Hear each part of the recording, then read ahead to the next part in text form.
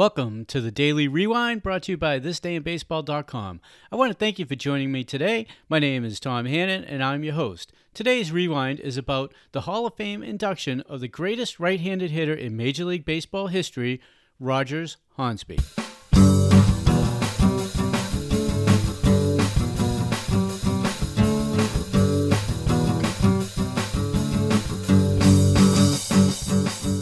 January 4th, 1942, Rogers Hornsby becomes the 14th player selected into baseball's Hall of Fame, getting 78% of the vote, while both Frank Chance, 58%, and Rube Waddell, 54%, will miss out.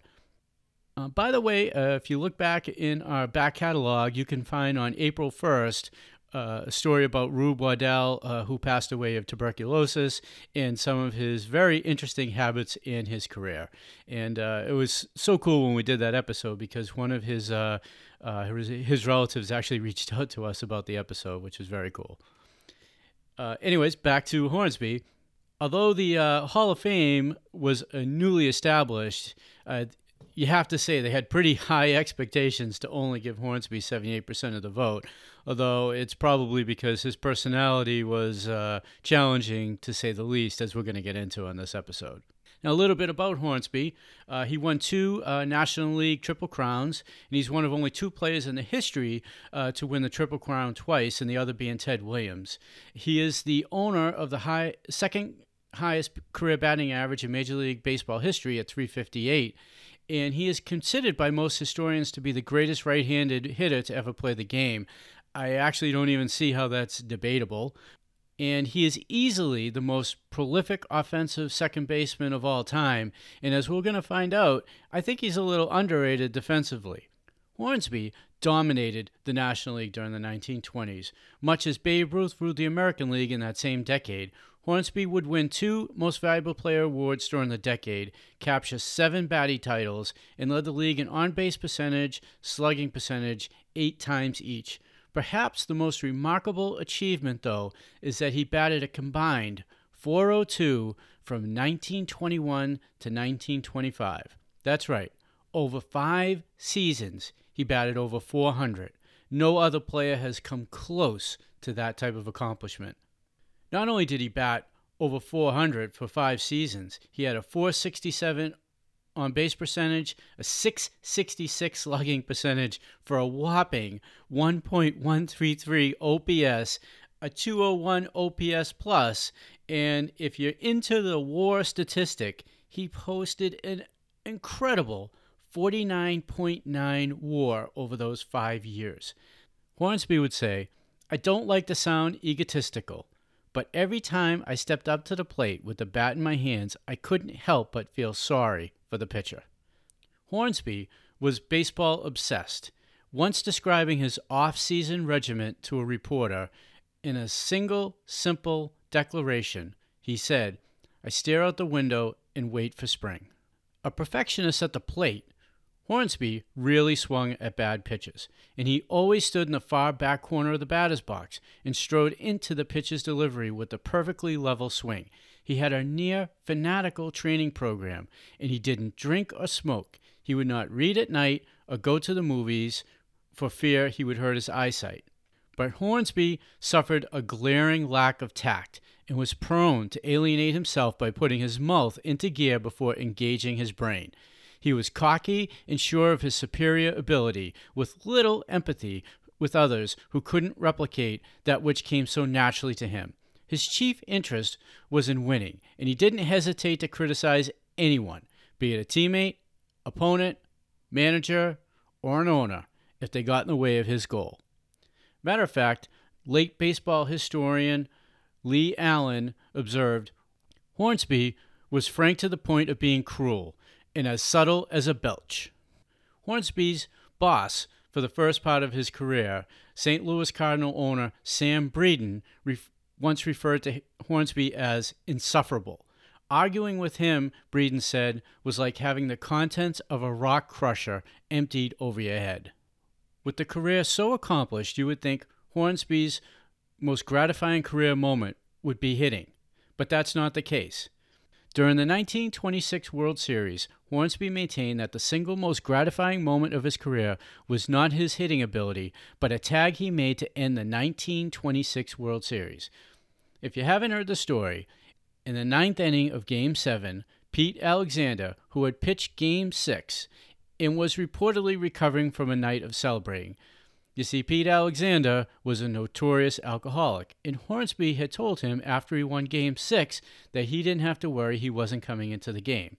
Well, turns out the Cardinals needed him, and Hornsby, the manager at the time, had called on Alexander to try to get the final 6 outs so the Cardinals could win the 1926 World Series.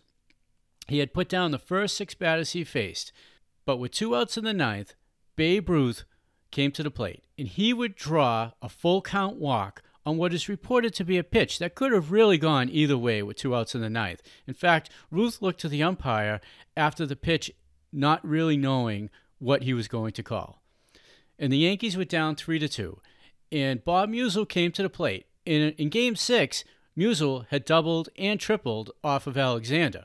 So it was a pretty good chance something good was going to happen here. Musial swung and missed at the first pitch, but inexplicably, Ruth attempted to steal second base, and he was thrown out by catcher Bob O'Farrell to end the 1926 World Series when Hornsby slapped the tag on Ruth. That is the only World Series that ended in a caught stealing. Hornsby, who I mentioned earlier was the manager of the Cardinals at the time, said Ruth never said a word. He got up, cleaned himself off, and walked away. Ruth would later say he thought he would catch the Cardinals off guard with his attempted steal. Despite winning the World Series in 1926, all was not well in the St. Louis Cardinal clubhouse. You see, during the season, Hornsby had physically removed Breeden, the owner, from the locker room, and Breeden had just about enough of him. After the series win, Hornsby was looking for a 3-year deal with a $20,000 per season raise. Based on what we heard with the stats and winning the World Series, a raise was definitely in order. But Breeden, like I said, had enough of Hornsby, and he had already had a trade in place. So he had offered Hornsby just a 1-year deal with a $50,000 contract.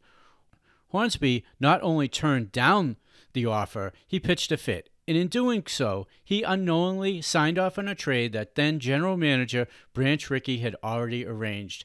The Cardinals would receive from the New York Giants Frankie Frisch and Jimmy Rigg, and Hornsby would go off to the New York Giants, and he'd have to deal with John McGraw for the next season.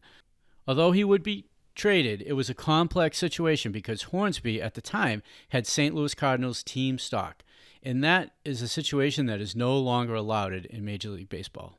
Breeden would later say, "I realize that it's the ball club that counts, not the individual." He said he would never again be afraid to trade a player. And that's a pretty bold statement when you're going to trade, at the time, one of the 2 or 3 greatest players that ever played the game, like the Cardinals did in 1926. Now, after Hornsby was traded, he would begin a nomadic existence for the second half of his career, playing for 5 teams over his final 11 years. After being traded to the Giants, he would then be traded to the Braves. He would then be traded to the Cubs, and he would go back to St. Louis and then go to the St. Louis Browns. So he got around quite a bit after leaving the Cardinals. Now, here's a few things about Hornsby that you may have never heard before. Long after his playing days were over, he was often compared to a young Mickey Mantle in terms of running speed. Hall of Fame third baseman Pie Traynor, who saw both men play, insisted that Hornsby would have beaten Mantle to first base from the right-handed batter's box.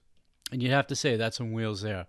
When people talk about Hornsby, they often criticize his fielding. But in August 26, 1925, in an article in the Los Angeles Times, Hall of Fame shortstop and manager Huey Jennings described Hornsby as one of the best fielding second basemen in the game.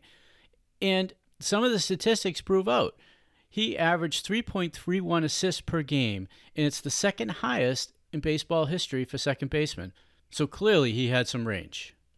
Club owners and teammates alike were motivated to coexist with Hornsby on the basis of this self-evident truth. He was and remains the greatest right-handed hitter in game's history. Frankie Frisch, the man he was originally traded for in 1926, said, "He's the only guy I know who could hit 350 in the dark." In spite of Rogers Hornsby's continuous nature, his reputation as truly a great baseball player remains unsullied. During the 1950s, while Stan Musial reigned supreme in the city of St. Louis, former Cardinal owner Sam Breeden, who I mentioned earlier, who was responsible for that trade of Hornsby to the Giants, was asked if Stan Musial was the greatest player ever. Breeden considered the question for a few moments before responding, "No, I couldn't say that. There was Hornsby." Hornsby died on January 5th, 1963, as cocky and resolute as ever. He said, "I wore a big league uniform and I had the best equipment and I traveled in style and I could play ball every day. What else is there?"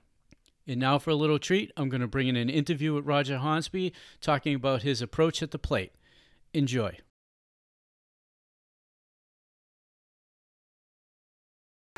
Meet Rogers Hornsby. Rog, what is your position in the batter's box before the pitch?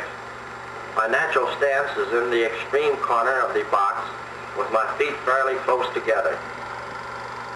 Here you see Rog in his much talked of position in the batting box. Your attention is called to his forward step as he shifts his weight from his right foot and steps into the pitch. Notice he never pulls his foot away, but steps forward and into exactly the same spot regardless of the pitch. This gives him freedom and power every time he swings. It also allows him easy and proper balance and is a great aid in timing the pitch. This side view further illustrates the length of his step and his smooth, powerful swing. Will you explain why you stand in the extreme corner of the box? Well, it gives me the advantage of stepping in and hitting the ball to any field. It also gives more time to follow the ball. Hornsby advises, watch the ball from the start of the windup and be sure not to hit at the pitcher's motion. Keeping your eye on the ball is the secret of timing, and timing gives proper balance in stepping into the pitch. Say, pitcher, how about tying a glove on your ankle? Hornsby also says, I try to hit through the box using the pitcher as a target because there is more safe territory to hit into. Now, I hope you enjoyed that interview with Rogers Hornsby, and you could listen to him and talk about his approach at the plate. And if you want to check out more facts from January 4th, go on to thisdayinbaseball.com/January 4th, and you'll see hundreds of cool facts, birthdays, and players who depart us on that day. Now, before you go, please make sure to check out our show notes for links to player biographies, pages, and catch up with details you may have missed. And please subscribe to our podcast wherever you listen to podcasts so you can enjoy all our future shows. Thanks for listening today, and we'll see you at the ballpark.